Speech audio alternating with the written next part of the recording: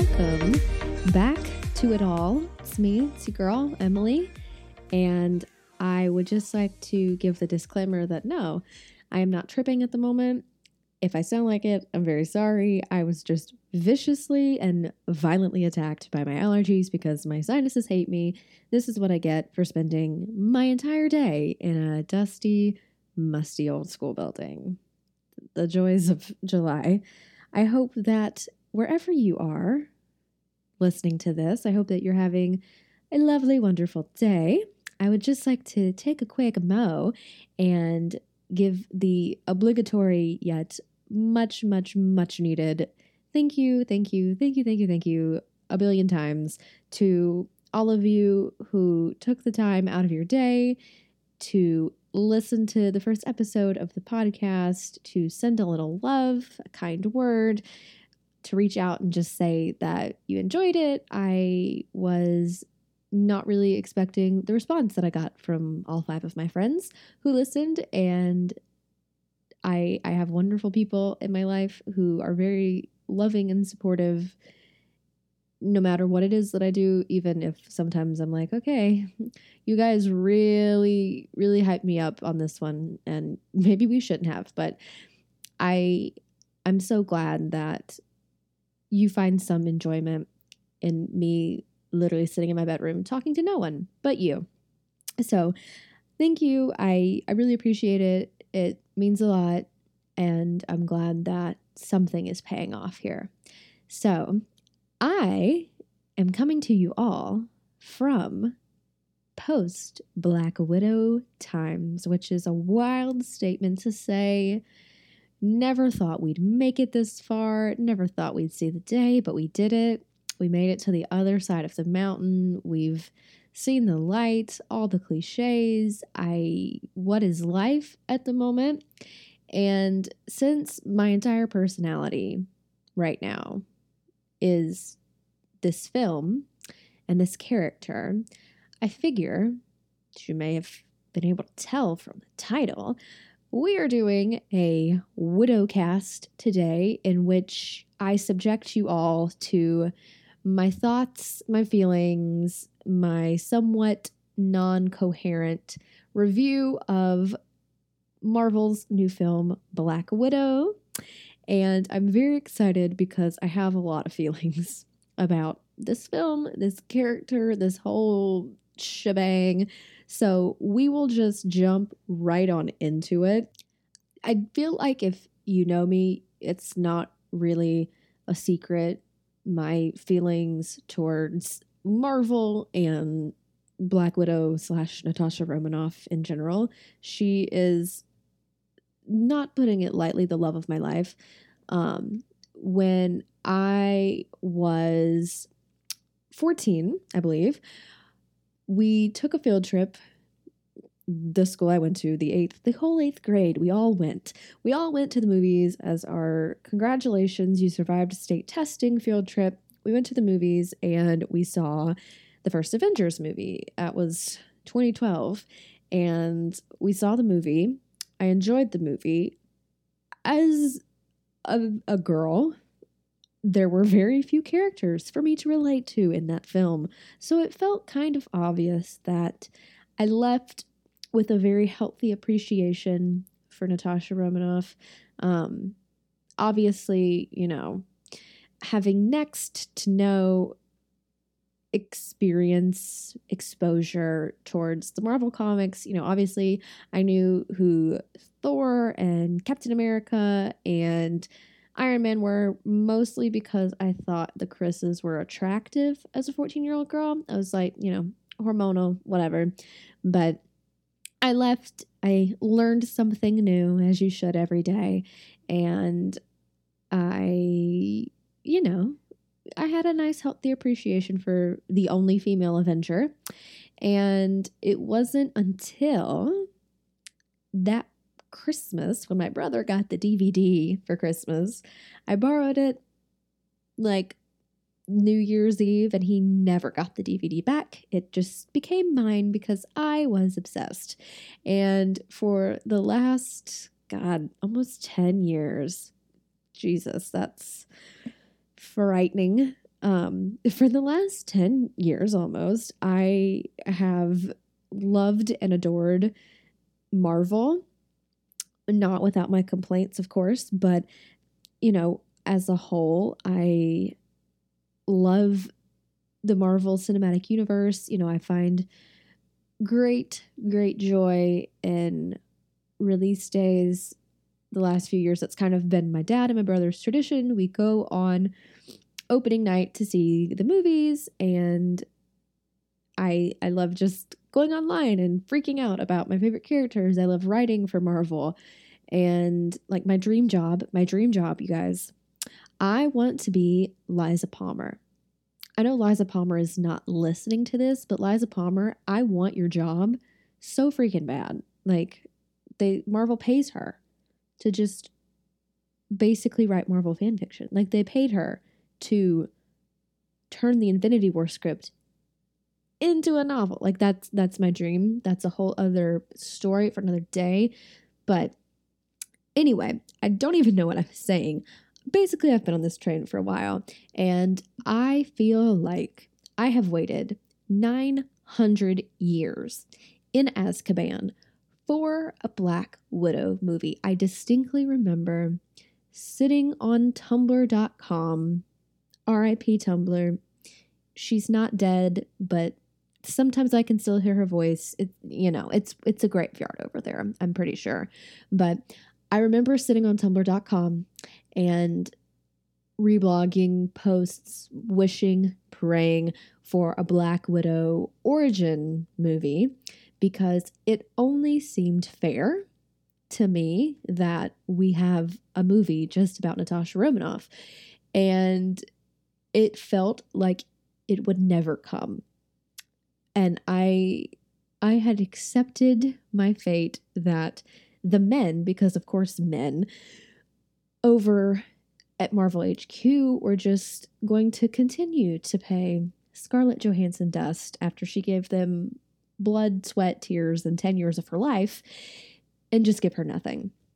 But I was rewarded on July something 2019 when Scarlett went to Comic-Con San Diego and the Marvel Phase 4 panel. They announced they were filming the Black Widow movie. Obviously, we all saw it coming, because after Endgame and the hell that was Endgame, I was clinging to little bits of life and whatever crumbs I could get.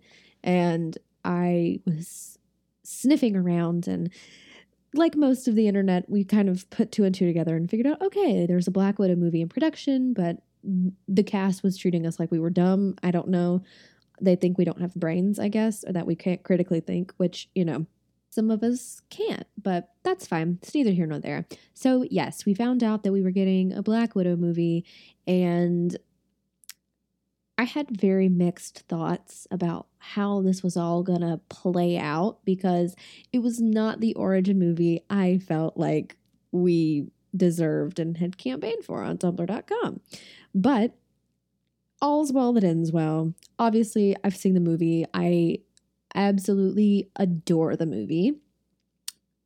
There's not a whole lot I wouldn't do for Natasha Romanoff. Like, I know she's a fictional character, but the things I have done for her and for Scarlett Johansson and for just Marvel in general is just so ridiculous and dumb.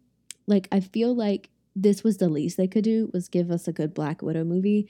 Like, when Comic-Con happened and they gave out the hats, I for 10 years we have been deprived of merchandise that has Natasha on it. So anytime I would see, anything remotely resembling, I would buy it. And I spent $50 on the hat that they gave out at Comic-Con on eBay because I'm dumb. When Endgame happened, me and my friend Shelby, shout out to Shelby, I love you, girl. you know, we overheard her, spoiler alert, death scene playing from an empty, not from an empty, but through an open door of a theater while we were taking pictures in front of the Endgame poster. And I promptly fell into the floor and started hyperventilating because I am on crack, I guess. And most recently, one of my other dumb things that I did in public for Natasha, I spent $70 on popcorn. Because I was like, well, we have to have the mega combo thing that basically is a plastic bucket with Scarlett Johansson's face on the side of it. But, I committed. Even though the guy who's running the register was like, are you sure? I was like, yes, I'm sure. Please don't ask me questions that will involve me rethinking my decision, because we just can't go there right now. We can't do that. And for the 10 years in which I have just made an absolute fool of myself in public for movies and fictional characters, there have been 10 to 11 years of just memories with Miss Natasha, and kind of rewinding it back to Iron Man 2, which came out in 2009. I don't remember, but I do remember how it was just such a nice surprise that we were introducing Black Widow into the cinematic universe, because at that point, really, the only female characters that we had in the MCU were the superheroes of love interest. At that point, we had Pepper Potts, we had Betty Ross, who, let me tell you, Betty Ross, that poor woman, they just forgot about her. Like, wow, Marvel, do better. And then I would like to say we had Peggy Carter. My brain doesn't work. It's been 10 years. Things have left my brain. But at that point, we really only had female characters who were strong, but the majority of their existence was to support the male character, the male lead, and for them to make hard eyes at them, which, all fine, great, and dandy. But for those of us who maybe necessarily didn't identify with Tony Stark and his giant metal suit, there was a lot to be desired there. So with the introduction of Black Widow came the introduction of the first female superhero in the Marvel Cinematic Universe, which was a big deal, because at that point in time, and even in the years following Iron Man 2, up until, I would say, Winter Soldier, any female standalone superhero movie tanked. Like, that was what superhero movies about women were notorious for, and that was kind of the stereotype that followed them. It was a superhero movie about a female character will not do well. They will be written poorly. They will basically tank at the box office. There was just, again, a lot to be desired. So understanding all of the hesitations in wanting to leap forth and do things, we really got to see Natasha shine in The Avengers. Perhaps the best part of that movie, even though I am very biased, we got to peek in a little bit at Natasha's past. We got to know her as an agent of S.H.I.E.L.D., see her kind of come into her own as an Avenger and fall into the piece of this puzzle that was the OG6 and is the OG6, because, I will die on the hill that is the OG6 is superior, but neither here nor there. And that was when we really started to get an idea of who Natasha was and see her fleshed out, which was, again, kind of a big deal, because we weren't necessarily used to seeing that, especially in the Marvel sandbox. So to have a female character who was fleshed out in her own identity and not as a side piece for a man, A+ content. So then we fast forward to Winter Soldier, in which we get to see even more of Natasha. We definitely get to see more of her super spy antics, kind of figure out who she maybe is as a person. And with the fall of S.H.I.E.L.D., we kind of see Natasha forced to come into her own a little bit because, as we all know, Natasha defected from the KGB and Red Room and the Soviet Union and joined S.H.I.E.L.D. And S.H.I.E.L.D. was kind of her crutch in, the West and America. And when S.H.I.E.L.D. was essentially exposed as Hydra, which, hi, if these are spoilers for you, I have to say, what are you doing? Go watch them. It's been way too long. But Natasha kind of goes through this identity crisis of, well, I just traded one murder organization for another murder organization. I can't speak English. And she's kind of, trying to figure out who she is without something that has made up quite a bit of her life and, her identity post Red Room, post her time as an assassin for good old Mother Russia. And it was just so fun to see her in a setting where she wasn't necessarily masquerading as anyone else. She wasn't undercover. She wasn't working a mission for S.H.I.E.L.D. We kind of just got to see her as she is a little bit, and we kind of got a window into that, which definitely got to kick down that door in Black Widow. But that was where, again, we kind of got to see a continued fleshing out of this character. And then we arrive at Age of Ultron. I am sorry. I do not condone Age of Ultron as a concept. I forget it exists. I don't like to think of it. It was a horrendous dark time for everyone. Really, I think I watched the movie once and I blacked out during it and was like, oh, what the fuck is this? Because Age of Ultron was horrible. And if you like Age of Ultron, I am so sorry, but that's not my cup of tea. Personally, I believe that every single person in Age of Ultron was entirely out of character, and Joss Whedon's a horrible person, first of all. And Joss Whedon just said, well, haha, look at what I can do. Look how I can mess things up because, haha, I'm Joss Whedon. And Kevin Feige should have pushed him off of a cliff, but he didn't. Apparently that's wrong, whatever. So we have Age of Ultron. It's there. I feel like it really backpedaled all of the development that we had for Natasha and just stomped on it and killed it because, in my opinion, Natasha was basically reduced to a love interest, which was what I had loved about her initially.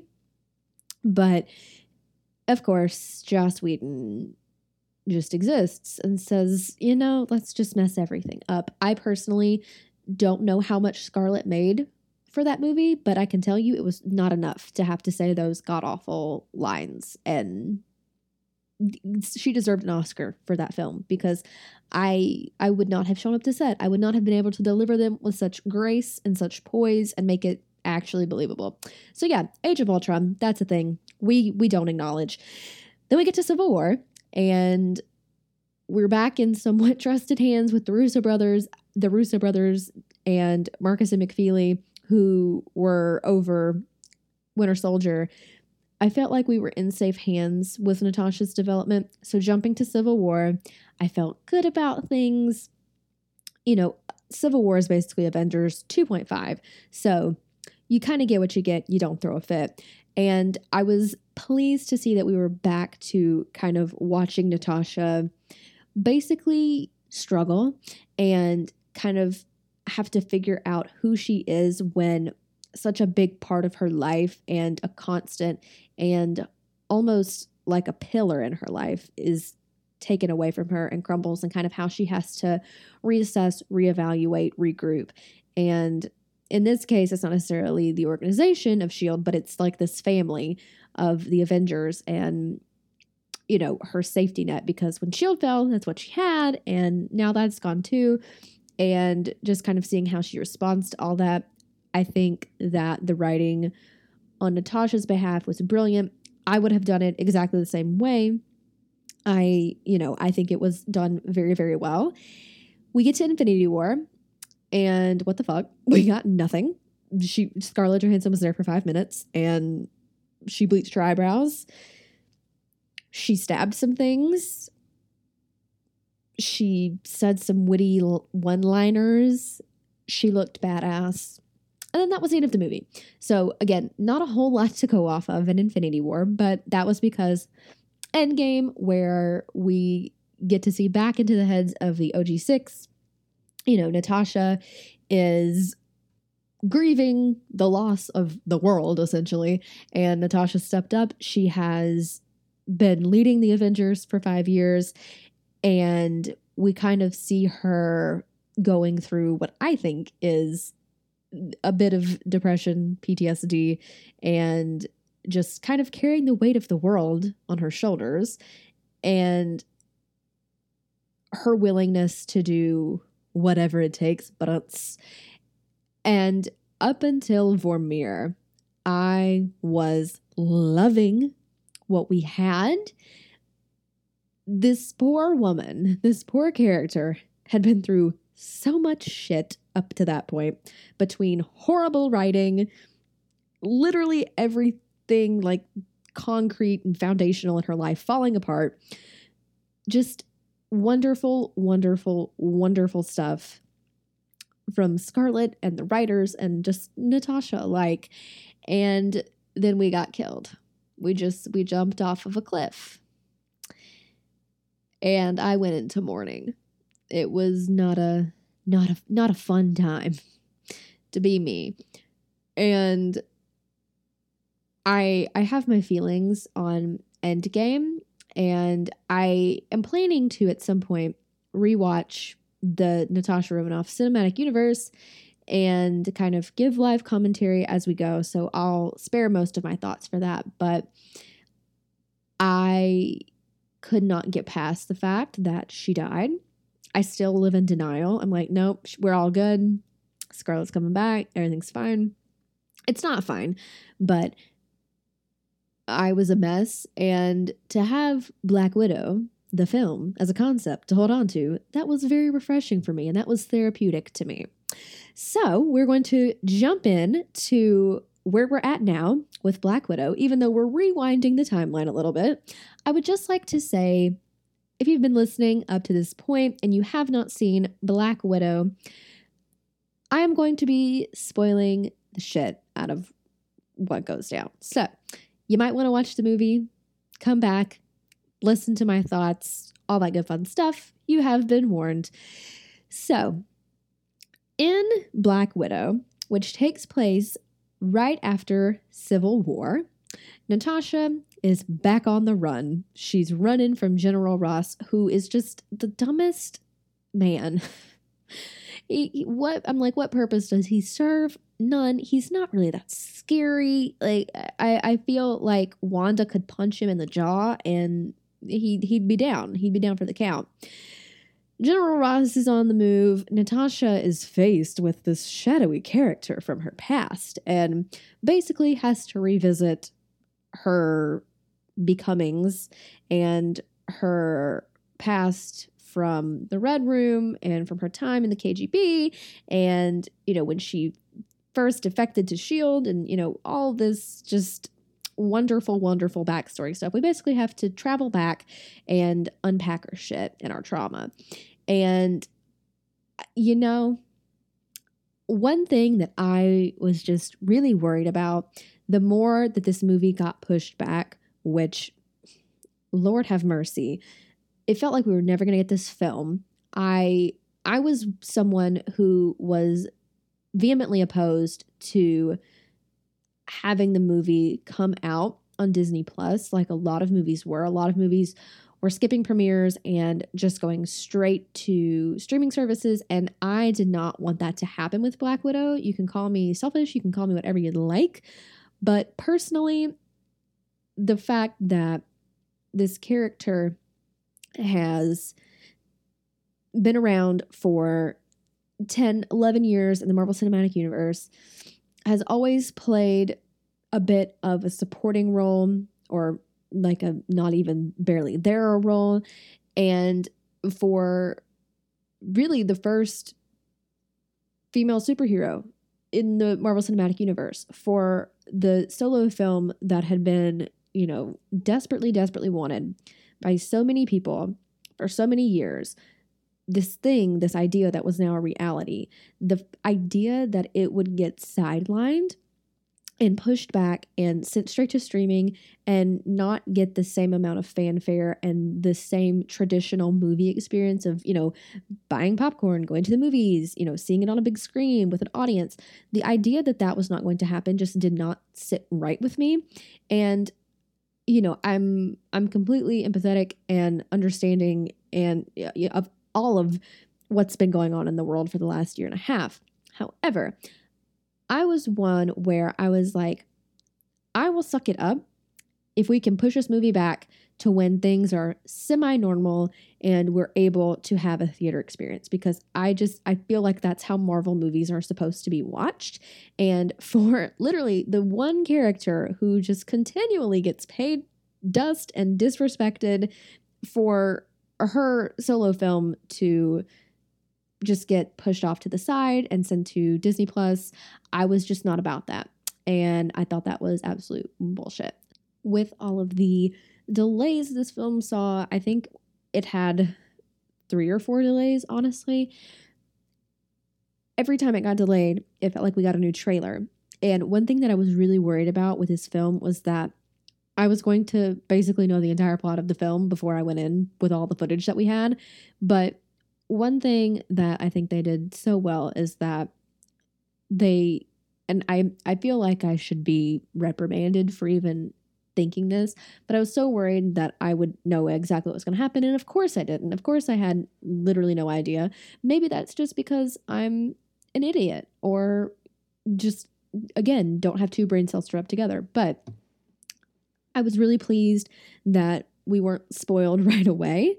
And I loved the fact that we took something that felt a little bit like an origin story and we put a twist on it, and it felt very fulfilling. It felt like we kind of had a full circle moment, because a lot of the wishes and the hopes for a Black Widow movie was that we would get an origin story, and that we would get to see the Red Room. We would get to see kind of how Natasha became an assassin, how she came into S.H.I.E.L.D., Budapest, anyone.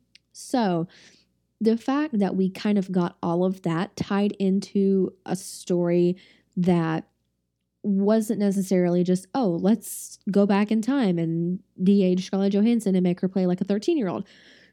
The fact that we got like an older version of that, it felt like the grown-up origin story, which I loved. I loved it so much. It was handled with such care. And Scarlett at one point said that she felt like doing an origin story was to be expected. And at this point in the game, it's like, what's the point? What's the use? And I completely agree with her. I think that at the point we had gotten with Natasha after however many films, it seemed kind of silly and cheap to go back to the beginning and be like, oh, okay, well, here we are back in the beginning. It didn't feel like it made any sense. So I like the spin that they had on bringing back Natasha's past, bringing all of these elements that, kind of give you an idea of who she was before she was, one of the Avengers. Just so well done. The writing in this film was impeccable. One thing that I just wished was that this film lasted longer than it did. Easily one of the movies that just goes by so fast and you feel like you're sitting there for 5 minutes. Endgame's a dedication. Endgame you have to commit to, because Endgame, you feel every minute of those 3 hours. And it's like, I've been sitting here for 5 years. I don't know where we started. I don't know where we're going. But Black Widow, it's just so well done. It really only takes place over a couple of days, a couple of weeks, kind of in the same sense that the first Avengers movie does. And it's those fast-paced moving pieces and this really, really sped up timeline where you really kind of zoom in on moment by moment by moment that I just love seeing played out. You know, that's kind of how I write, I think. And so of course I'm drawn to that, but really well done. Felt like the movie was 5 minutes long and I was like, wait, what? There's not more? What do you mean? What, can we pick up? No, I need more. And I do need more. I need a trilogy. Why are we not giving her a trilogy? Scarlett Johansson. I have words that I will say to you towards the end of this, which I know you're not listening, but I'm still going to say these words.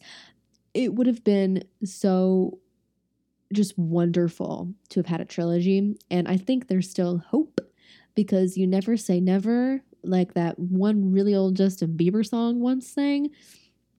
But I just feel like there's just so much to go on and to work with, specifically in the realm of Black Widow. And that was one thing that, especially with, you know, the premise of making a film, it's like, okay, what are they going to take? What are they going to use? What are they going to create, essentially? And I still feel like there's so much more we could explore, you know.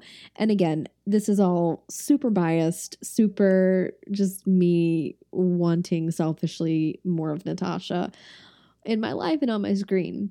But something that I just I want to have the conversation because I live on twitter.com and I am best friends with the block button because I am just a firm believer that you don't have to see things that you don't want to see, you know? Just live your life, mind your business. If you don't want to see it, block them, mute them. It's all good and fine and dandy.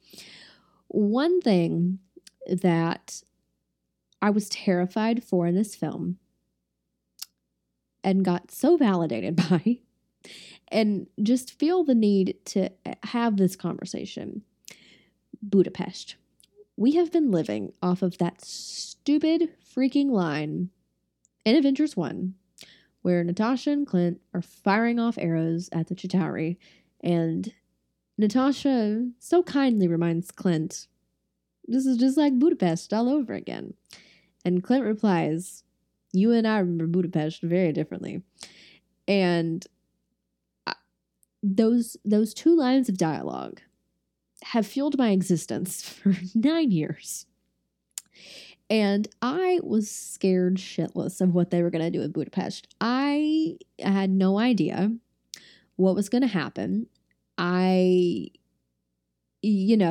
of the interviews that Scarlett did at Comic-Con after the movie was announced is someone said, how are you going to incorporate Budapest? Because, we were like, oh my God, we're going to find out what happens in Budapest, after all these years. And the thing was, you can't do Budapest without Hawkeye. So I live in a state of delusion, I suppose, because I was like, if Jeremy Renner is not in this movie, if Clint Barton is not in this movie, I am going to incite a riot at Marvel headquarters. We are going to have words. I am going to burn it all down. I was scared of what we were going to get. Because part of me was like, okay, the old man who is Renner playing Clint Barton, I was like, if he was in this movie, we would know about it by now. And then the other part of me was like, well, if he's in this movie and we get Budapest and I don't like it, if I don't like what happens in this movie that's being made, not just specifically for me, but for millions of other people, I'm not going to know how to live with myself. And ever since Endgame, the whole Vormir scene has been a point of contention. I feel like especially within certain specific concentrated corners of the Marvel fandom, which is fine. We all agree to disagree. We have our opinions, and that's what makes the world go round, da da da da. However, I feel as if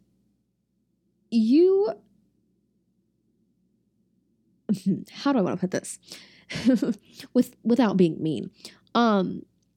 Clint Barton plays a very major role in Natasha Romanoff's life and in her story. Like there's no way around it. You can play denial, you can live in ignorance, however you please, but at the end of the day, Clint Barton plays a very important role in Natasha Romanoff's life. Clint Barton is the reason that Natasha lived. He's the reason she defected to S.H.I.E.L.D.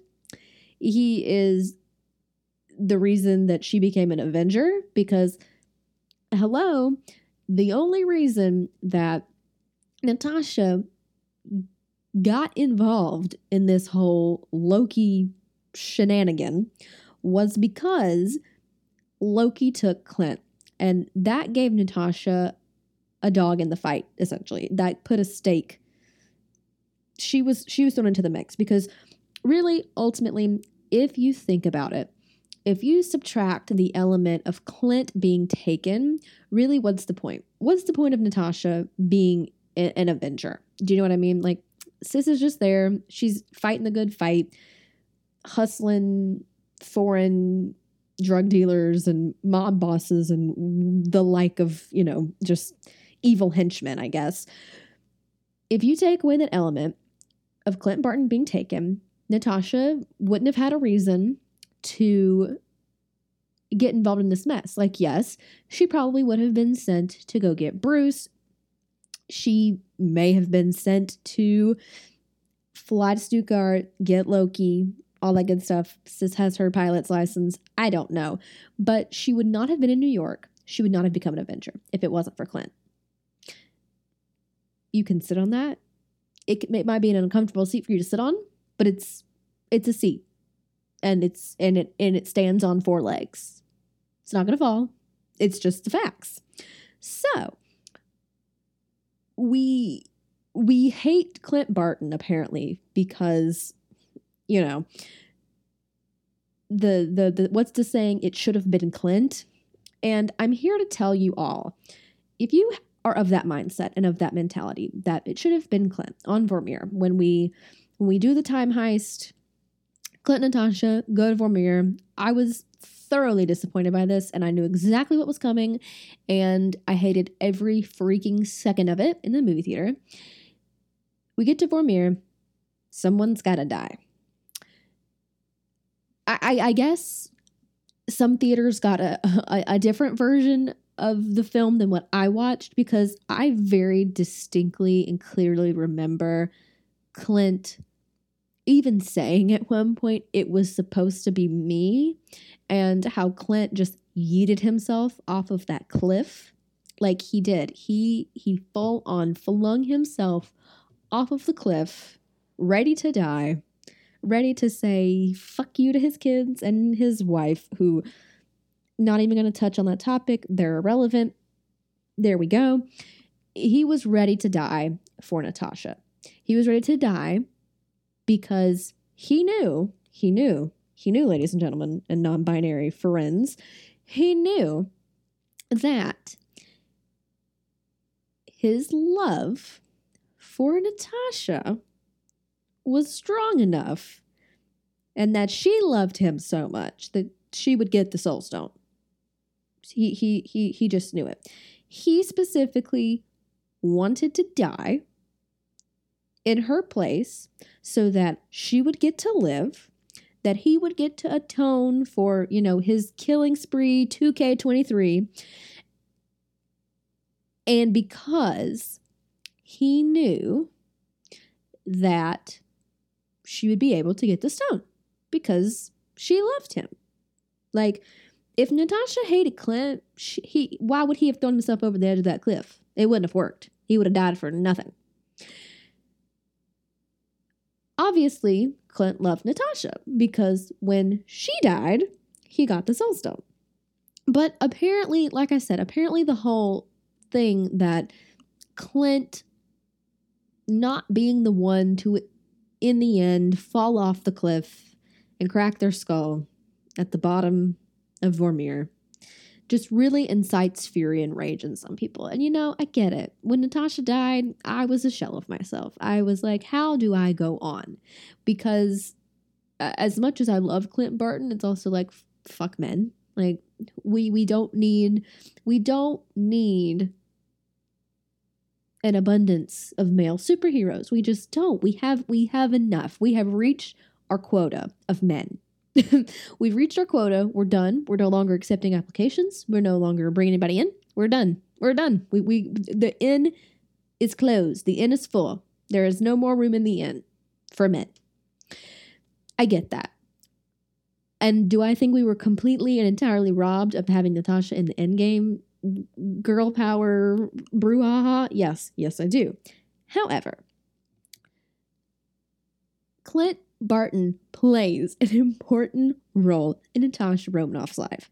And to overlook that, I feel, is to just completely dismiss a very important foundational relationship in her life. Like, do you guys remember the movie Inside Out? Or yeah, Inside Out. Was that the movie with the little Pixar characters who were all feelings? Y'all remember that?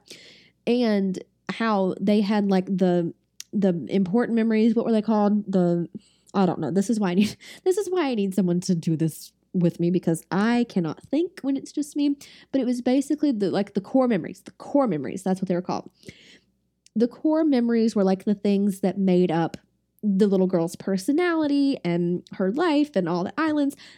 Clint Barton is a core memory. Clint Barton is a core person in Natasha's life. Without Clint Barton, we would not have the Natasha Romanoff that we had in the Marvel Cinematic Universe. So, to sit here and act as though I'm so glad we got Clint Barton in this film, even if it was crumbs. I'm so glad we got that, because that again validated the fact that Clint Barton was a very important person in Natasha Romanoff's life, and to dismiss that is to just dismiss like half of her fucking character. That's just it, my friends. And the fact that Budapest was something that was left so wonderfully open-ended and gave me, someone with a big imagination and nothing better to do, the fact that it just left such an open-endedness and almost a validation of the dynamic between Clint and Natasha was just so satisfying, because I was terrified. I was terrified that Budapest was going to be just something horrible, but it wasn't. It was beautiful. And, you can say what you want. You can feel how you want. You can ship who you want. I don't care. But I had that arrow necklace dangling at me in IMAX surround sound. Like it was dangling. It was obvious. Why else would she wear it? That's all I'm saying. So I'm very glad that I was validated with Budapest. I was more than validated. I felt alive for once in my life. I was like, this is. And I nearly had a stroke when I heard Clint's voice in the earcom. I'm sad that we didn't get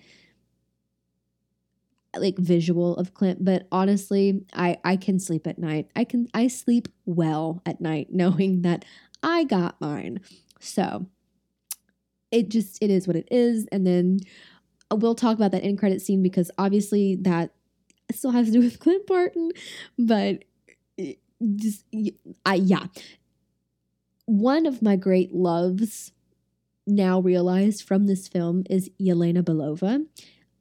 I feel like when we're looking at having a Black Widow movie, I feel like Yelena Belova was always the targeted sidekick / villain / is definitely going to be in the Black Widow movie, no matter how this plays out. And I remember at Comic-Con when Florence Pugh was announced as Yelena Belova, I had no idea what to make of it.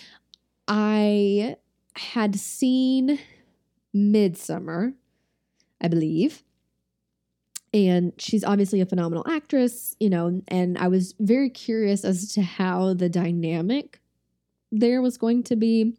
And I remember, some things, obviously they showed clips at Comic-Con, and I was just very interested to see how the dynamic was going to be. you know, hi, I have read I've read several comics, and I also read fan fiction.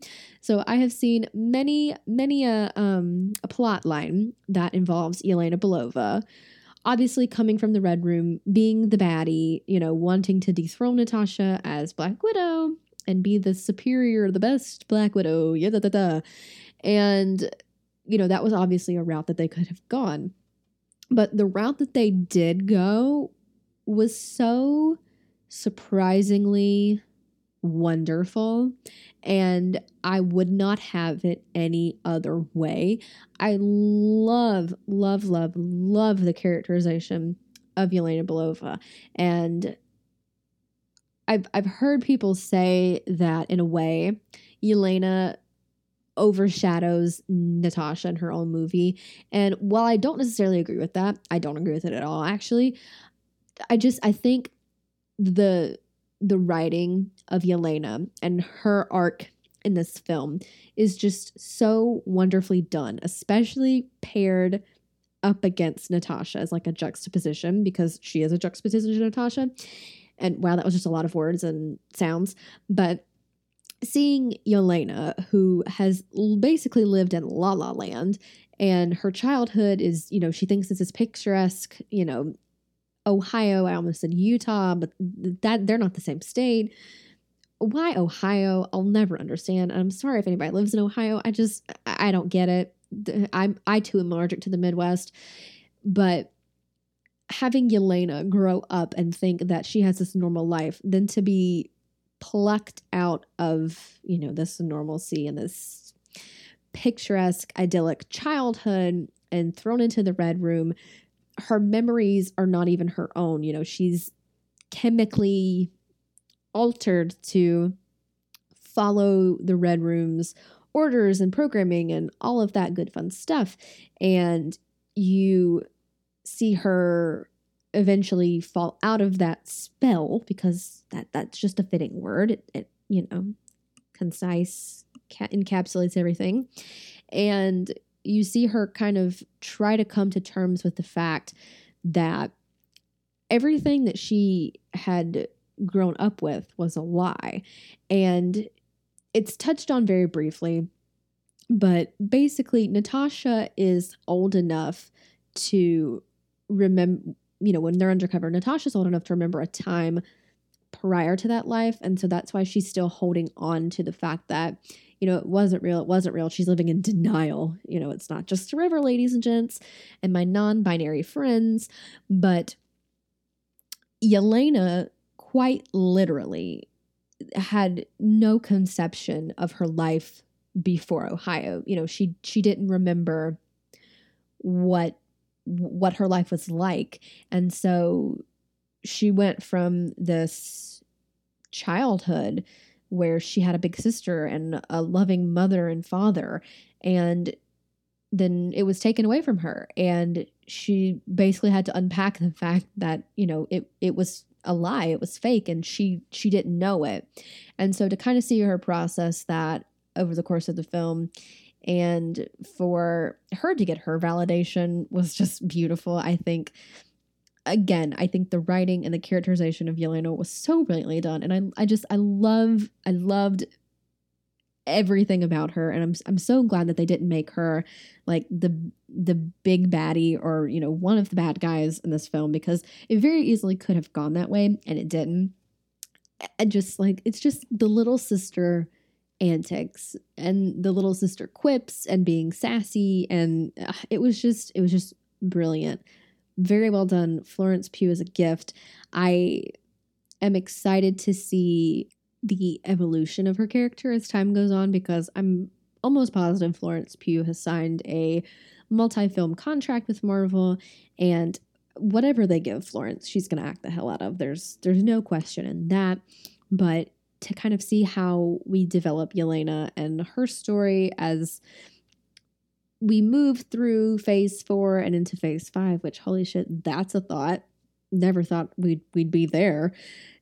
I'm just looking forward to it, because she's one of those characters who it's like, I want you to be my best friend, but I also want to be you. And it was so nice to have a character who was well written and didn't feel like just amalgamation of tropes and, you know, like the sidekick or whatever. It was just very well done. I love what they do with Yelena, and we stand. We have no choice but to stand. I've watched the film twice, and something that I love about watching films more than one time is you notice different things the more you rewatch it, basically, because you're always looking somewhere else and different things jump out at you, all that kind of stuff. One thing that I eagerly looked forward to in my rewatches, because the first time I saw it blew the top off of my head, when Natasha is confronting Dreykov. Jesus Christ, first of all. Scarlett, like I said, a lot of people, you know, there's reviews out there, and maybe it's not a lot of people, I don't know. I've seen reviews saying that Scarlett is just sidestepped, you know, Natasha is not the star of her own movie. I don't think that's the case. Natasha shined in every scene she was in. Obviously, Elena, Alexei, Melina, they're all wonderful characters, and everyone steals the scene, if that makes sense. Everyone steals the scene. It's so hard to pay attention to one particular person when you're watching the film because they do all steal the scene. And so it's almost like you have to watch with an eye trained on one of them specifically to really get a full appreciation for the whole film. But I mean, this is Natasha's film, and I don't feel like she was pushed to the side. I don't feel like she was gypped in any way. The fight sequences were absolutely beautiful. That was something I felt like we were shorted of in Endgame. And I just love watching Natasha fight. It's fabulous. And we got so many good fight sequences. We got so much good, you know, solo development for her, and just kind of watching how she basically patches up her life after it all goes to shit. And realizing that, okay, everything that I've done up to this point has just been for nothing, essentially, because, you know, we had that in Winter Soldier when she found out that S.H.I.E.L.D. was just, surprise, Hydra. And she's like, okay, well, there goes that. And then her Avengers family, you know, forged in the fires of wartime, whatever, trauma, tragedy, la la la, that gets taken from her. And she realizes that, okay, maybe we're not necessarily the family that I thought we were, because clearly Tony and Steve just arguing in an airport over Bucky frickin' Barnes. Bucky Barnes is enough to demolish everything. And then she finds out that Dreykov, who was basically like, he was like the Russian mafia member. That's what he looked like. It's how he was portrayed. But he's, you know, the owner, creator, the handler at the Red Room, finding out that she didn't actually kill him. Surprise, he's still alive. It's just like, oh, wow, another lie in my life that I have to unpack and deal with. And the reveal of Taskmaster was interesting because I feel like there was such a large buildup towards Taskmaster being the big baddie of the film. Obviously, spoiler, Taskmaster wasn't. It turned out to be Dreykov, who was not dead. Mwahaha. And there was a big conversation, I would say, about the identity of Taskmaster. And I have 2 brain cells, and I didn't put it together until we cut to the scene of Natasha infiltrating the Red Room and busting up in Dreykov's office like she owns the place because she's that bitch. And we find out that not only did Dreykov survive the explosion, but surprise, so did his daughter. And his daughter was Taskmaster. I thought that was a very interesting choice. I love the fact that Taskmaster, in a sense, was something kind of like a red herring that, you know, we're made to think is the true biggie bad of them all. And especially more so in the promos and in the film, you find out pretty quickly Dreykov is the bad guy and that Taskmaster is working for him. But to see that Taskmaster was just another victim of this horrible man and was his child, it was so well thought out. And I'm sure someone out there is disagreeing with me and saying, no, that's lazy, that's predictable, I wanted it to be Steve Rogers. Well, I'm here to tell you that not everything is about that old man. And I had my theories. I had thought at one point it might have been someone that we knew. You know, there was thought that it would be OT and his character and that he would be Taskmaster and it would be like, oh, the betrayal. But it wasn't. And I love the fact that this movie was so centered around women. And I've seen a lot of talk and conversation about how this movie touches on such important things and in such a graceful way. And I first of all, I don't know what to say, which is a first, but we see, you know, human trafficking. I mean, the widows are literally, you know, plucked from their four corners of the world and taken into this red room, which it's like a flying spaceship. It's like the space station, which I just had this thought. How in the world did Nick Fury, flying around his invisible helicarrier all across the globe, how did he not like just crash into the red room? Like, that is a logistics question I would like answered from somebody at Marvel.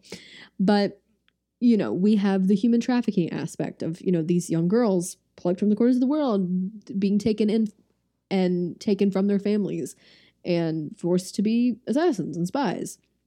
You know, there's conversations of the over-sexualization and hyper-sexualization of young girls and how that's, you know, used in, again, these human trafficking schemes and scenarios. And I just think it was so wonderfully touched because it gave you an insight as to, you know, what the impact of that looked like. And then, you know, obviously throughout the course of the film, you see the importance of autonomy and having a choice. And you see the liberation in that. And when Natasha breaks all of the widows from their mind control drug or whatever, which is fucked up, but oof, imagine. But Natasha says you're free to make your own choices now. And having that autonomy over oneself. And even in the simplest of things, like with the involuntary hysterectomies that the Red Room gave, having autonomy over your own body and your reproductive system, which is a hot topic here in the US of A. I feel like it always is. But just seeing how it had these subtle undertones of it while also being like, hi, here's what the fuck's going on. I think it was such a brilliant move on Cate Shortland's behalf. And honestly, men aren't allowed to have opinions on this film.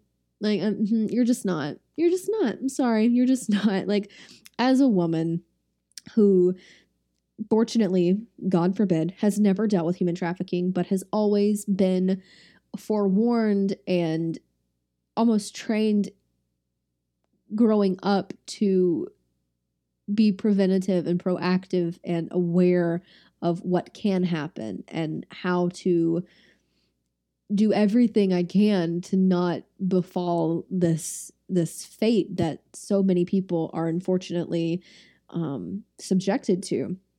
And that's something I've lived my whole life as a woman. And then, you know, the hyper sexualization of girls and women. I mean, how many times have we had the conversation of, why can I not wear a tank top to school? Like, are boys going to orgasm over seeing a bare shoulder? What's the deal with that? Or, just looking into how no matter what a woman wears or a woman's confidence is and what she chooses to share with the world, it's always going to be looked at through a sexual lens. I mean, like, literally look at Scarlett Johansson. She has this sex symbol association with her and her body, and the things that people consider acceptable and okay to say to her in interviews, and just some of the shit she's had to deal with over her 20-30 year career in Hollywood is ridiculous, because you rarely see men go through that, which is another conversation entirely, because men do experience it, and it's almost expected, like, oh, well, why are you complaining about it? And then you have, again, autonomy over your body and your choices. I mean, again, hi, I live in America, and that's a hot topic about whether or not the government should have a say in what I choose to do with my body and my my reproductive system. It's just such an interesting commentary. And as a woman watching this film and being like, haha, I can relate to that. It's so comforting to have a movie about women by women for women, and fuck men, I love that this film did that. And I think it did it in a delicate way and in a respectful way and in a way that makes you think and makes you kind of analyze your own experience with it and your own knowledge of it, and furthers your awareness and kind of gives you a peek into what that looks like, especially if you're not privy to any of those experiences and you haven't seen it, what it looks like and how it, affects other people. I think was just genius filmmaking. I'm not a filmmaker. I'm not a film major. I know nothing about film. I consider VeggieTales cinematic masterpieces, but I do think that was one thing that this movie did very well, amongst other things, obviously, such as the writing and the characterization. But again, I do think that the nod and the themes of these very important topics, especially in a high budget Marvel movie, which again has a primary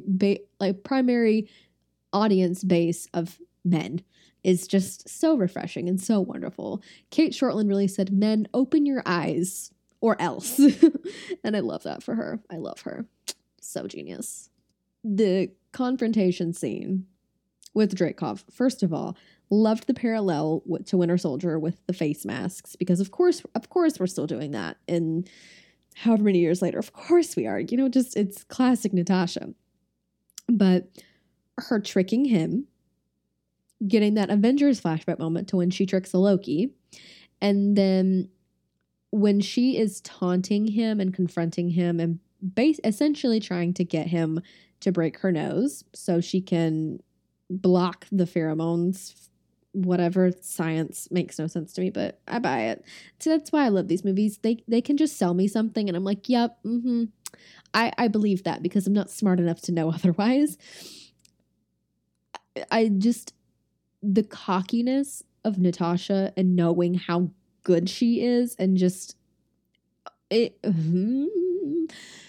was everything I wanted and then some. Like, it was just so good seeing Natasha being this cocky little shit, just taunting him. I love, again, we're bringing this man to his knees. It's what he deserves.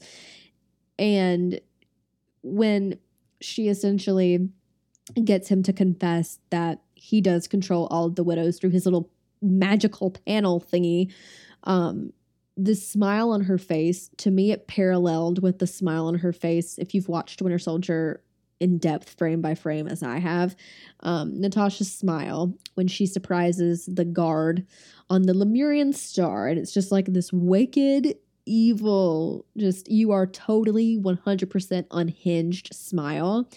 She gives him that smile, and it's everything to me. I just love seeing how ruthless she is. And just, she's just such a strong character who gives no fucks. And that's something that I struggle to apply in my everyday life.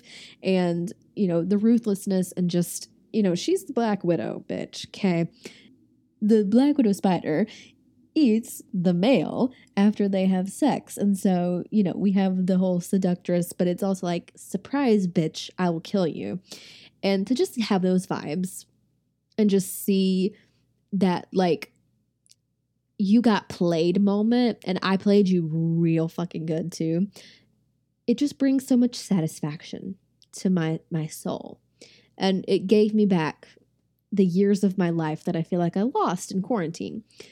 It was everything. It was absolutely everything. I've said it before. I'll say it again.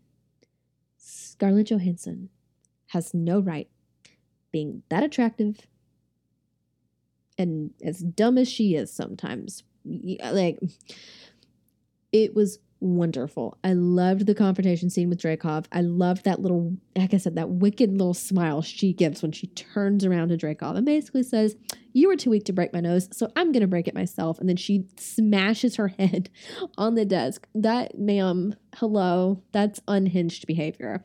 And I love her for that. I do. I love the ruthlessness, the viciousness. One of my favorite sayings a few years ago, back in 2018, was be ruthless for your own well-being. And I feel like this movie captures the essence of that somehow. You know what I mean? When you're watching this movie, obviously, hello, if you've watched a single trailer, you have the whole conversation about, oh, is this the Avengers were my family and they fell apart. So here's my secret Russian undercover family who we pretended to be a family and we are a family. I love that. Which makes me sound ridiculous, but I do. I love the implications that it has about the whole two family thing. One thing that I've always loved about the Avengers is it's along the lines of the found family trope, in the sense that the people who you're related to by blood may be your family, like on paper and genetically, but you know, in life, we go places, we meet people, we connect with people, we have experiences with people that bring us closer, bring us together, and we do find our own families beyond, you know, who we grow up with and the people that we're related to. And so I've always loved that about the Avengers. And obviously in Civil War, her whole family just kind of falls apart because Bucky Barnes. And to see the other family, the other side, it seems very cheesy and cornball. It's like, oh, I have two families. But I love that, and I love the implication of that, because you have this character, you have Natasha, who grew up believing that she was thrown out like garbage. Her own family didn't want her. She was taken by this sinister man who is like the Russian Godfather. She's trained and conditioned to become a baby assassin. She feels like she has no one in this world. And then, you know, she has this undercover experience with this group of people, and they all play the parts of a nuclear family. And, you know, she lives in like that fantasy, the delusion, whatever. You know, she kind of has no choice because she's living with these people for 3 years and it's a mission and we do anything for the mission, kids. And you kind of see how that fizzles and fades with time. And then, you know, she finds the Avengers and she has her Avengers family. And even though it's not explicitly shown in the Marvel films, it's not necessarily explicit canon, I feel like it is. She has her S.H.I.E.L.D. family. You know, I think we kind of get crumbs and hints as to how Nick Fury is like her dad, especially in Winter Soldier, you know, during his death scene. And you see that show of emotion from her and just how like hurt she is that he wouldn't trust her to tell her about his death. I think she's had like 3 families. And I think that these separate entities that have bled over somehow because, you know, Clint was part of the SHIELD family. Clint's part of the Avengers family. You know, it's just so nice to see these rich relationships in which you have a familial connection with, because I'm somebody who it's like, to me, it's almost like the best friend thing. You know, I have a lot of people who I call my best friend. And when I was little, I was like, oh, you can only have one best friend. Well, that's not true. I mean, some of my friends I'm closer with in other aspects. You know, some of my friends we've had more shared experiences with. Some of my friends we think more in line with one another than others necessarily. We have these really strong, close relationships, and I call each of them my best friend because they are my best friend. They are the best friend that I could ask for, but I have multiple of them, and that's okay. And so the conversation about having 2 families, I love that because it shows that we aren't alone in this world. We're not just limited to one family. We're not limited to one best friend. We're not limited to, you know, one soulmate. I personally believe that we're not. And it's just such a lovely sentiment that I was not necessarily anticipating from this movie. I know that in interviews and things we're talking about how, oh, you know, family is like a theme in this movie. But I just really love the conversation and the implication of what family is and how we all have groups of people in our lives who we may look at as our families. And, you know, they may be different, but it's this like beautiful patchwork mosaic of people in our lives and these support systems that make us better people. And I love how, especially throughout the whole character arc from Iron Man 2 to chronically Endgame, but in film release sake, Black Widow, just to kind of see that and to see how these relationships richen her life and the growth in the character that you see. One thing that I said I would talk about, you know, in the vein of family and, you know, thinking about everyone's favorite little sister, Yelena Belova, the end credit scene, the post credit scene, which are, you know, just such a hot topic with Marvel. Like, I distinctly remember when me and Amanda went to see it. I went to go see opening night and Thursday night and Friday night with my best friend Amanda. She flew out here. We went to go see it. I looked ridiculous. I wore every single piece of Black Widow merch I felt like I owned. We had a blast of a time. We went to go see it, and I just remember I would see people like get up, and I'm like, have you never been to a Marvel movie? Do you not know where you are? You have to like park it, sisters. And another bone I have to pick while I'm thinking about it. I want to know why Kevin Feige did not fight his ass off to get Black Widow by Iggy Azalea featuring Rita Ora in that movie somehow. Like, you're telling me you could pay for Sia and Sean Paul to sing Cheap Thrills, but we couldn't pay. He could not pay Iggy Azalea's prices. I call bullshit. Like, I just waited and waited and waited to hear the opening notes of that song blast through the speakers at the movies during the credits. But it didn't. and I was severely disappointed in Kevin Feige. So, Kevin Feige, you're not listening to this. Iggy Azalea, you're not listening to this. But what the fuck? Remedy this immediately. I don't care what you got to do to fix it, but fix it. Thank you. Anyway, back to my post-credit scene, end credit scene, whatever you refer to it as. I knew it was coming. I really did, because I felt like there was just no other alternative option for a end credit scene other than for us to jump forward into time. Yelena is there with her dog named Fanny.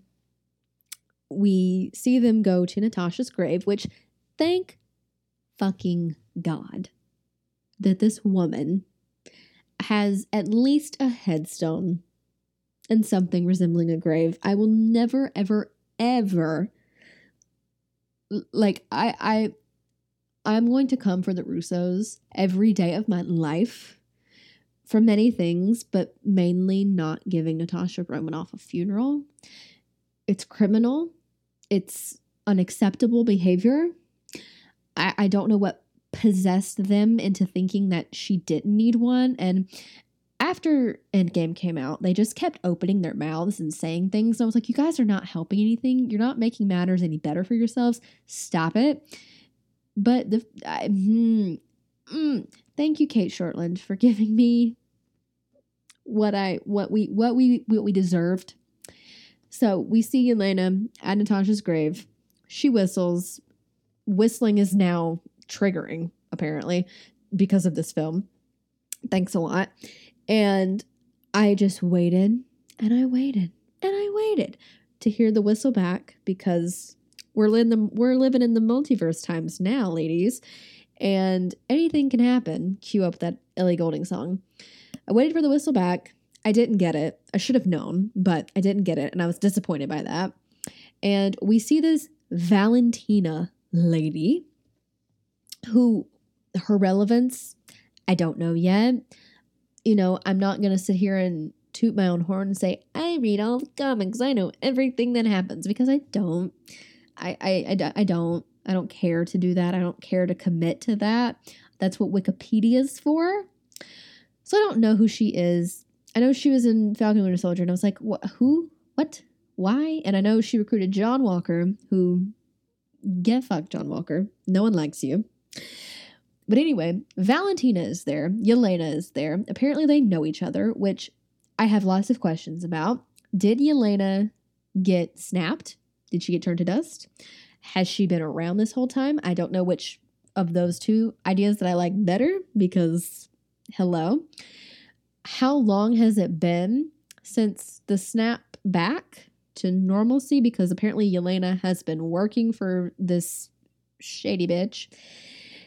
And Valentina proceeds to explain that she knows how Yelena can like find out how her sister died and avenge her, and shows a picture of fluffy hair Clint Barton, at which I screamed over. To quote Amanda, I nearly launched myself into the sun, and that's very accurate.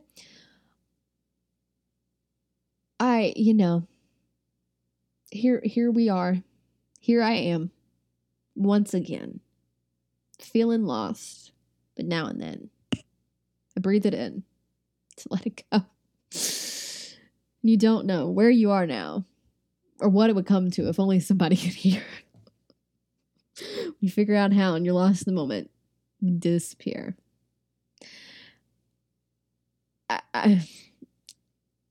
Like I said, I wanted to launch myself into the sun.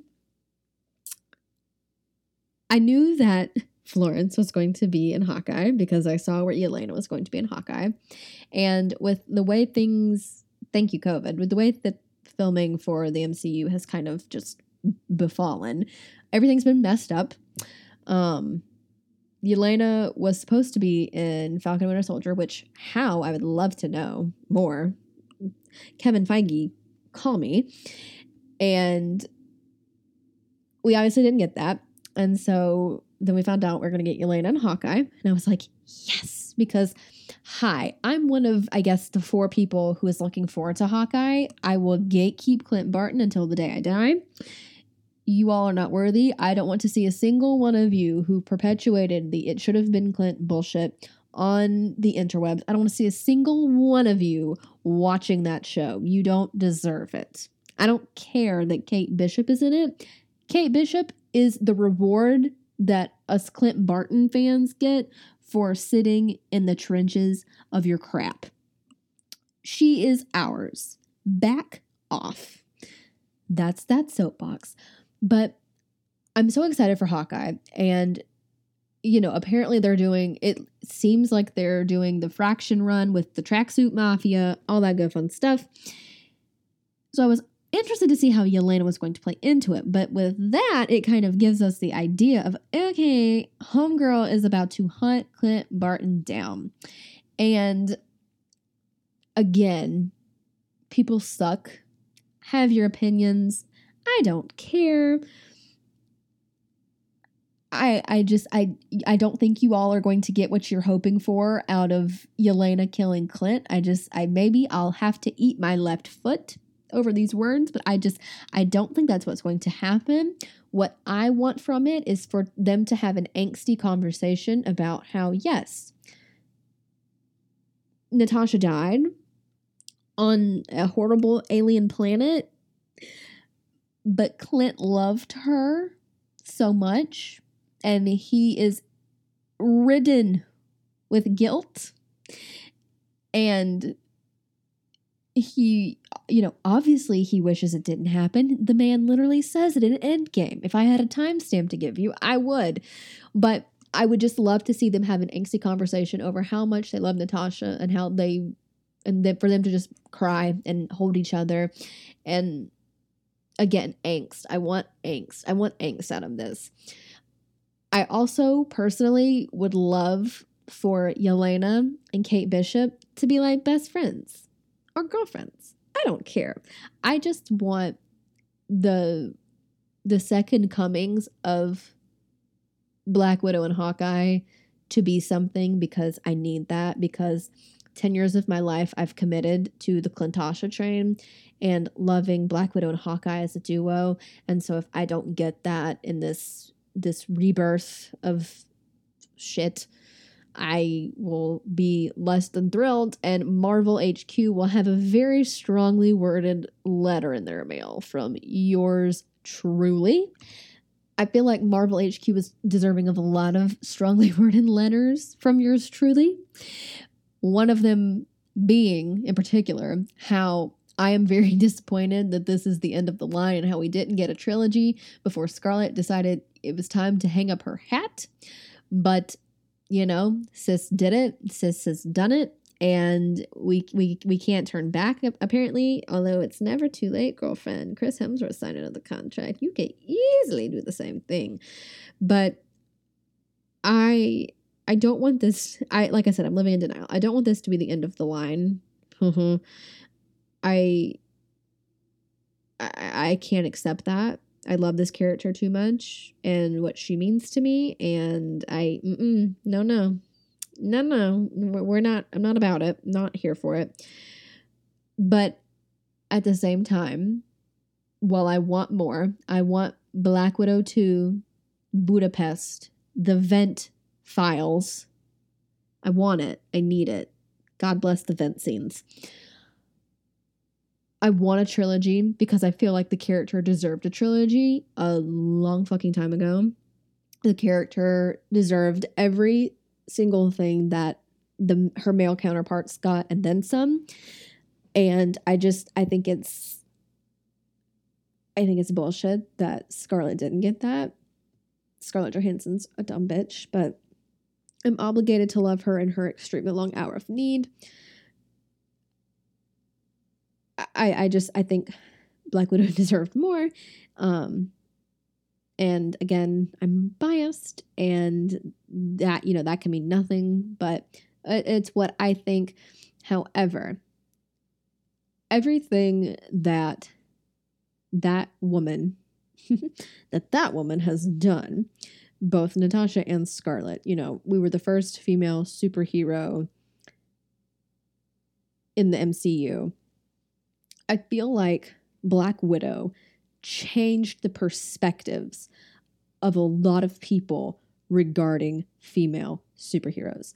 And I think there's something to be said from that because, you know, I hate to even let the words leave my mouth, but a lot of people recognize Scarlett Johansson as this sex symbol or whatever.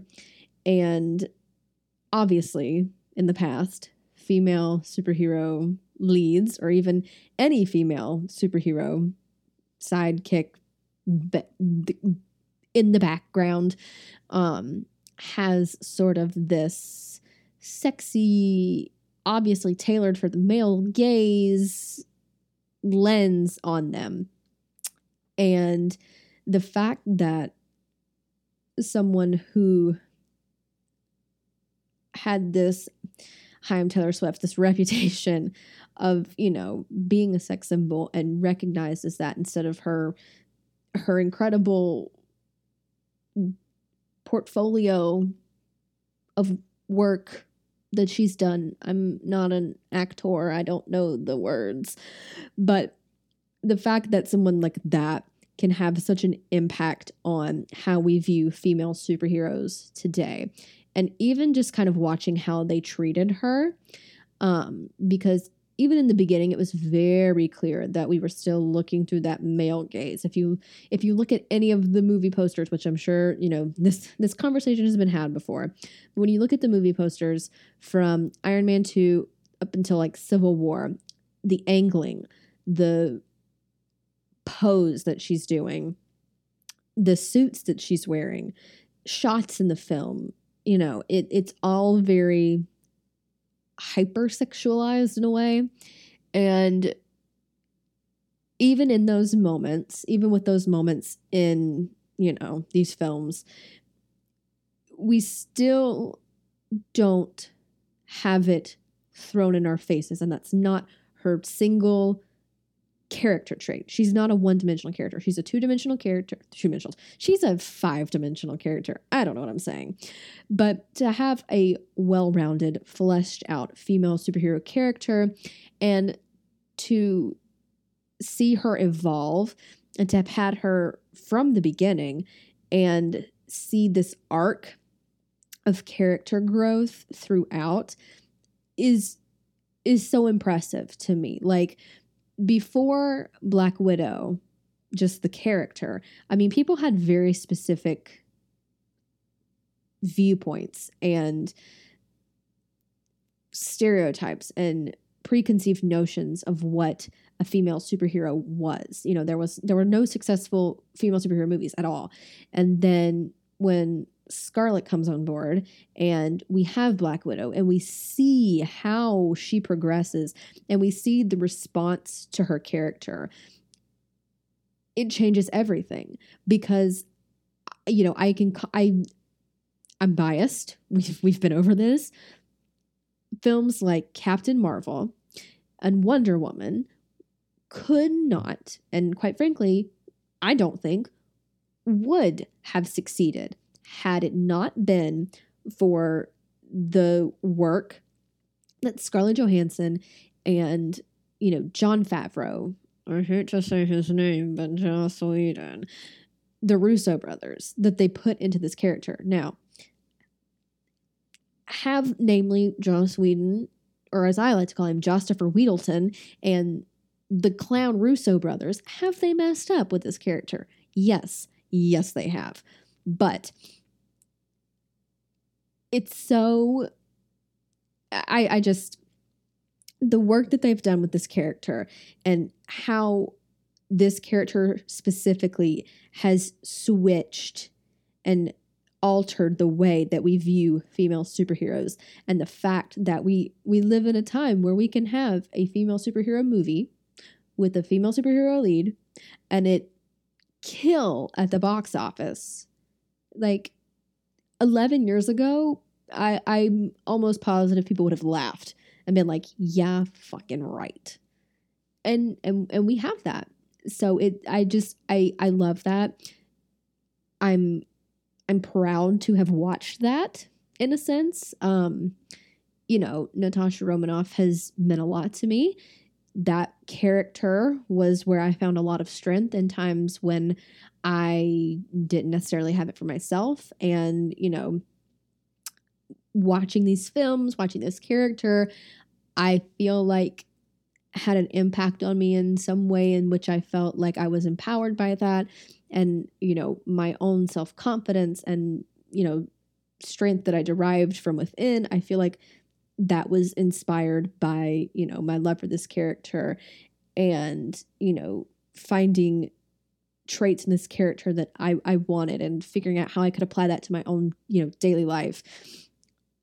I'm very, very forever grateful for Scarlett and Natasha, which is, like I said, it's cheesy to say, but it's true. And I know I'm not the only one who feels that way. And that said, as much as I would love a trilogy, as much as I would love, especially with the multiverse opening up, I would love for Scarlett to come back and do something and, just play with this character even more and explore all 5 of those dimensions I mentioned earlier. I would have loved that. But if this is where she wants to hang up her hat, which I think she is, and quite frankly, I think this is her graceful bow out of film. I could be wrong, but I feel like Miss Girl is at a point where she can say she's done it all, and she has. And, I think this is a good, not that I know her personally or anything, but I think this is just a good point in her life in which she should, when she feels comfortable in taking time off for herself and, all that good stuff. She's earned it.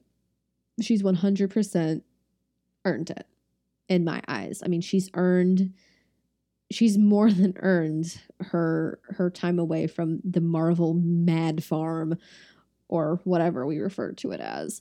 And it's bittersweet, I say, as if I have any stake in this and I was there. But then again, I spent $350 on a crew jacket that production had made for everyone.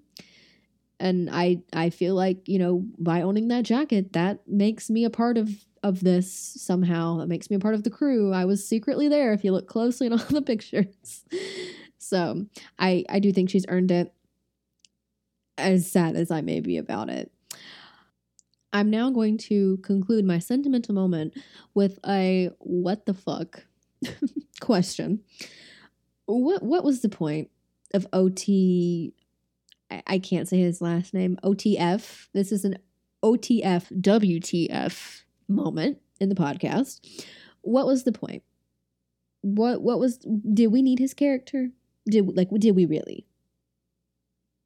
Like, that was a role I could have done. Could you guys imagine me playing that part in the film? Like, I didn't even know he had a name until I went on Wikipedia or IMDb or whatever that website is, and was like, who did he play? Because we never said his name. I don't think we said his name. He was just there. He was just there, and we could have done without. I'm sorry, sir. I'm sure you're a lovely human being. I'm sure you had the time of your life on this film, but we didn't really need you. I had this conversation with Amanda. So, Amanda, if you're listening, you'll know what I'm talking about. We were talking about how there's this, I've seen a series of videos on YouTube in which people green screen themselves into films, and they're like, I was in High School Musical, but they cut me out of all the footage, and they green screen themselves in. Honestly, I feel like Jeremy Renner would do that. Like, I feel like he would just green screen himself in, and like the scene where Natasha is walking into her random trailer in the middle of the Norwegian forest, which, girl, what? I feel like he would green screen himself just like chilling on her bed, because he would. But yeah, so OTF, WTF, I'm so sorry, but you were just irrelevant. You're irrelevant. and your services were not needed. Addressing the other man in the film, David Harbour, as Alexei Shashkatov, or however you say his last name. I'm not Russian, so I don't know. Comedic gold. I was so worried that his character we were going to spend too much time on his character, quite frankly, because I'm like, we don't care about men. This is Black Widow. Fuck men. He was just comedic relief, which was so refreshing and so nice. I loved every single moment, which fortunately we weren't overstuffed, overburdened, I don't know what the word I'm looking for is. We didn't have an excess of it on the screen, so I was down for it, but he was hilarious. Rachel Weisz was just, I'm clearly injured, was such a good line. She was so cute. I loved her. Again, stellar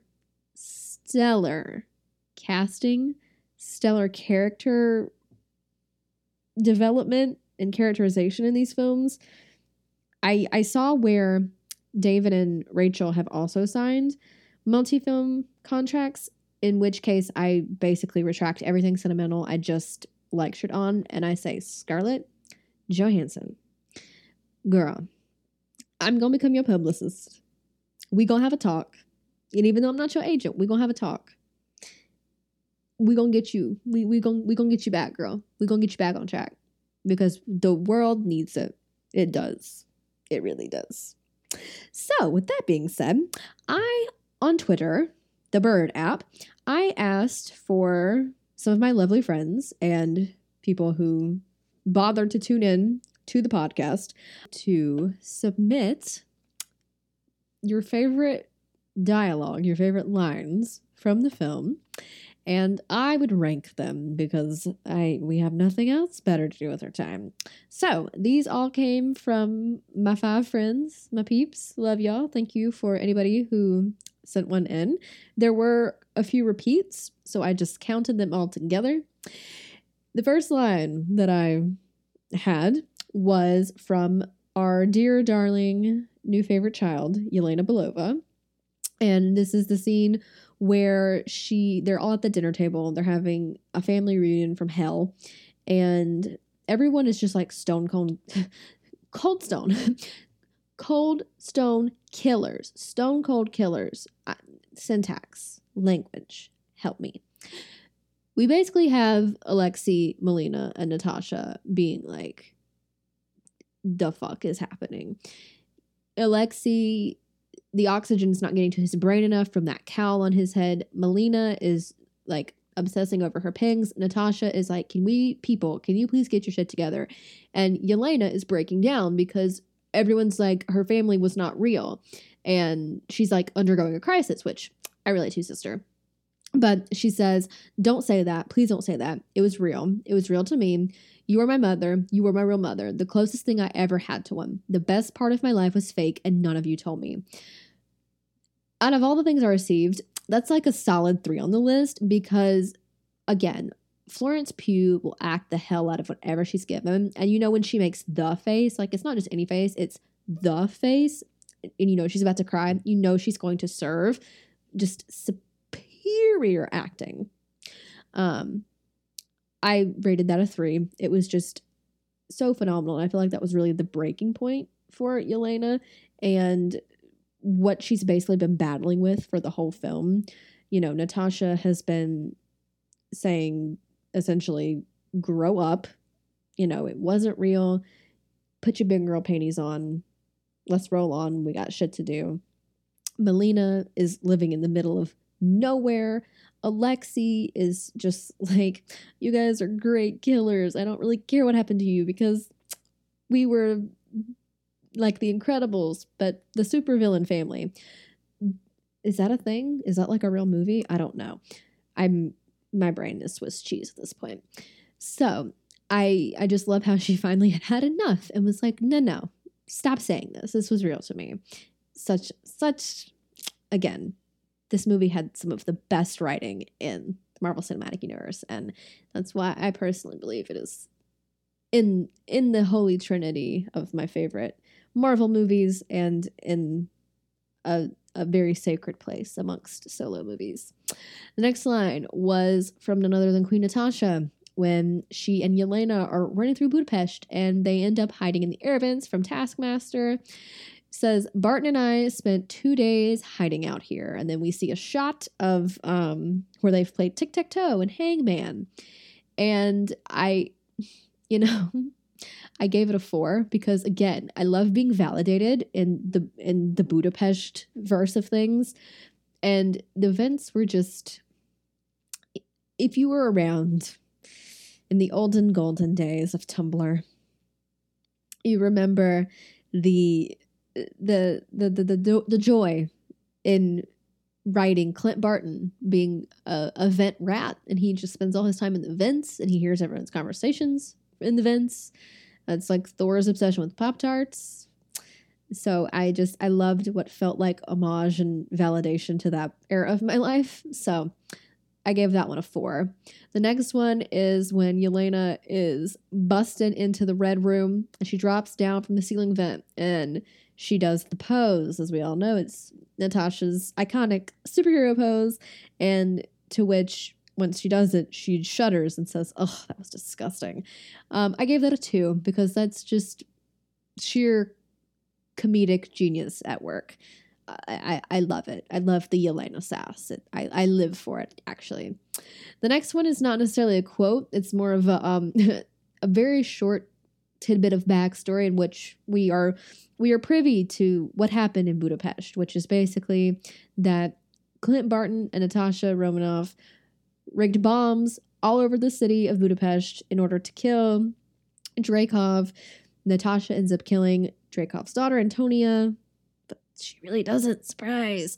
And they blow up like a 5-story building. They're trapped in Budapest for like 10 days. They have a shootout with the Hungarian police. It's a real fun rodeo for everybody involved. I love being validated. It brings me great joy. I put that as a 7 because, first of all, why did she have to give Clint's full name? Like, she might as well have said Clinton Francis Barton, like, given us his government name. Like, we know who he is, sister. All you had to say was Clint, my husband. We got it. We know who you're talking about.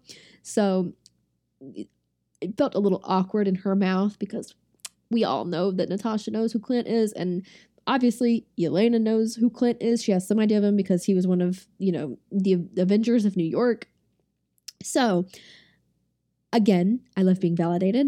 I just rated it low because there were you guys sent in some killer quotes. So the next one that I have was Yelena's commentary on Natasha's posing. We're in the gas station and they're just telling the gas station attendant how they're basically drained assassins. And Yelena starts making fun of Natasha's infamous pose. I give that a 6 because that was something that we kind of went into the film knowing and seeing. And again, hilarious, hysterical, classic Yelena. But, it just, again, you guys sent in some really good ones. So some of them have to fall at the bottom, obviously, even though I love them with all my heart. Next one I got was when Natasha and Yelena are in Budapest. They've just finished choking each other out with a curtain, and they've called a truce. And Yelena asks Natasha what kind of bullet made the hole in the walls. And Natasha looks at her as if she has 4 heads, and she replies, "They're not bullets, arrows." I give that a 5 because, again, I'm being validated. I'm validated in my Clint Barton and Natasha Romanoff are the dream team. They're ride or dies. They're in love. You didn't hear me say that. But yeah, excellent. So the next quote we had was, "Thank you for your cooperation." I ranked this and another quote very equally. I ranked them number 1 because the parallel, the full circle nature of everything. I love a good full circle moment. Like, they might be cheesy. They may be overdone. They may not be, Oscar winning grounds. I eat that shit up for breakfast, lunch, and dinner. So good. The delivery, it was perfect. It was so well done. It felt like a fan service line while also being perfect for the scenario and the situation. And I'm just, you know, that right there sold it. And then finally, the last quote, which I also ranked number one, is from Melina when she and Natasha are talking in their safe house, whatever, Melina's farm, I guess, and they're looking through photo albums, and, you know, Natasha's reminiscing on her past, and Melina asks, "Tell me, how did you keep your heart?" And I just love that because high sentimental moment coming your way.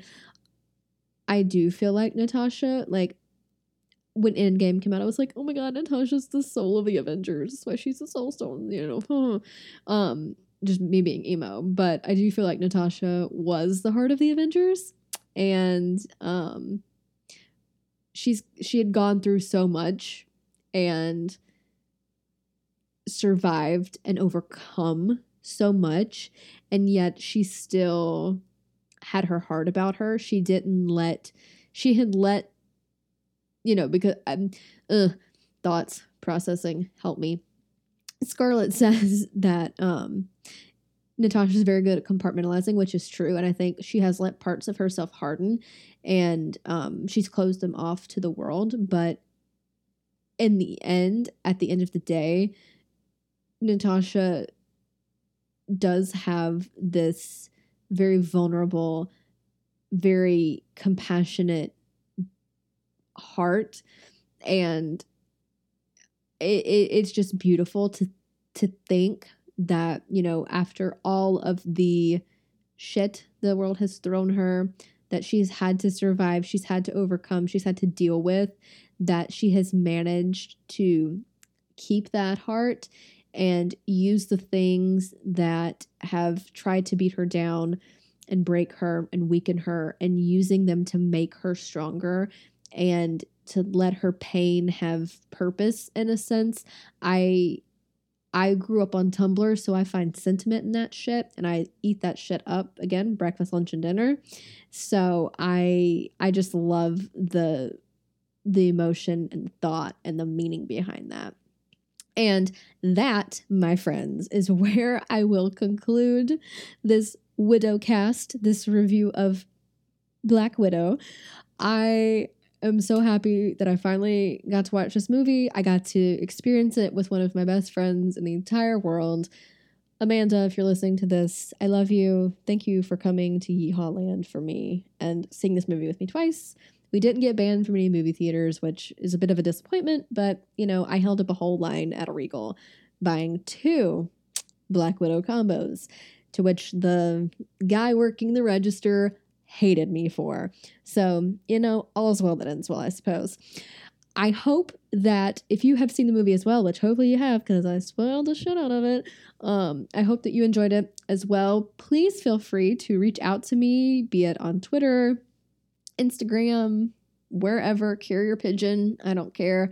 Reach out to me, let me know your thoughts on the movie. Let me know if we share some thoughts, if you have different thoughts, if there was something that I didn't talk about that you just have burning on your mind and heart and soul.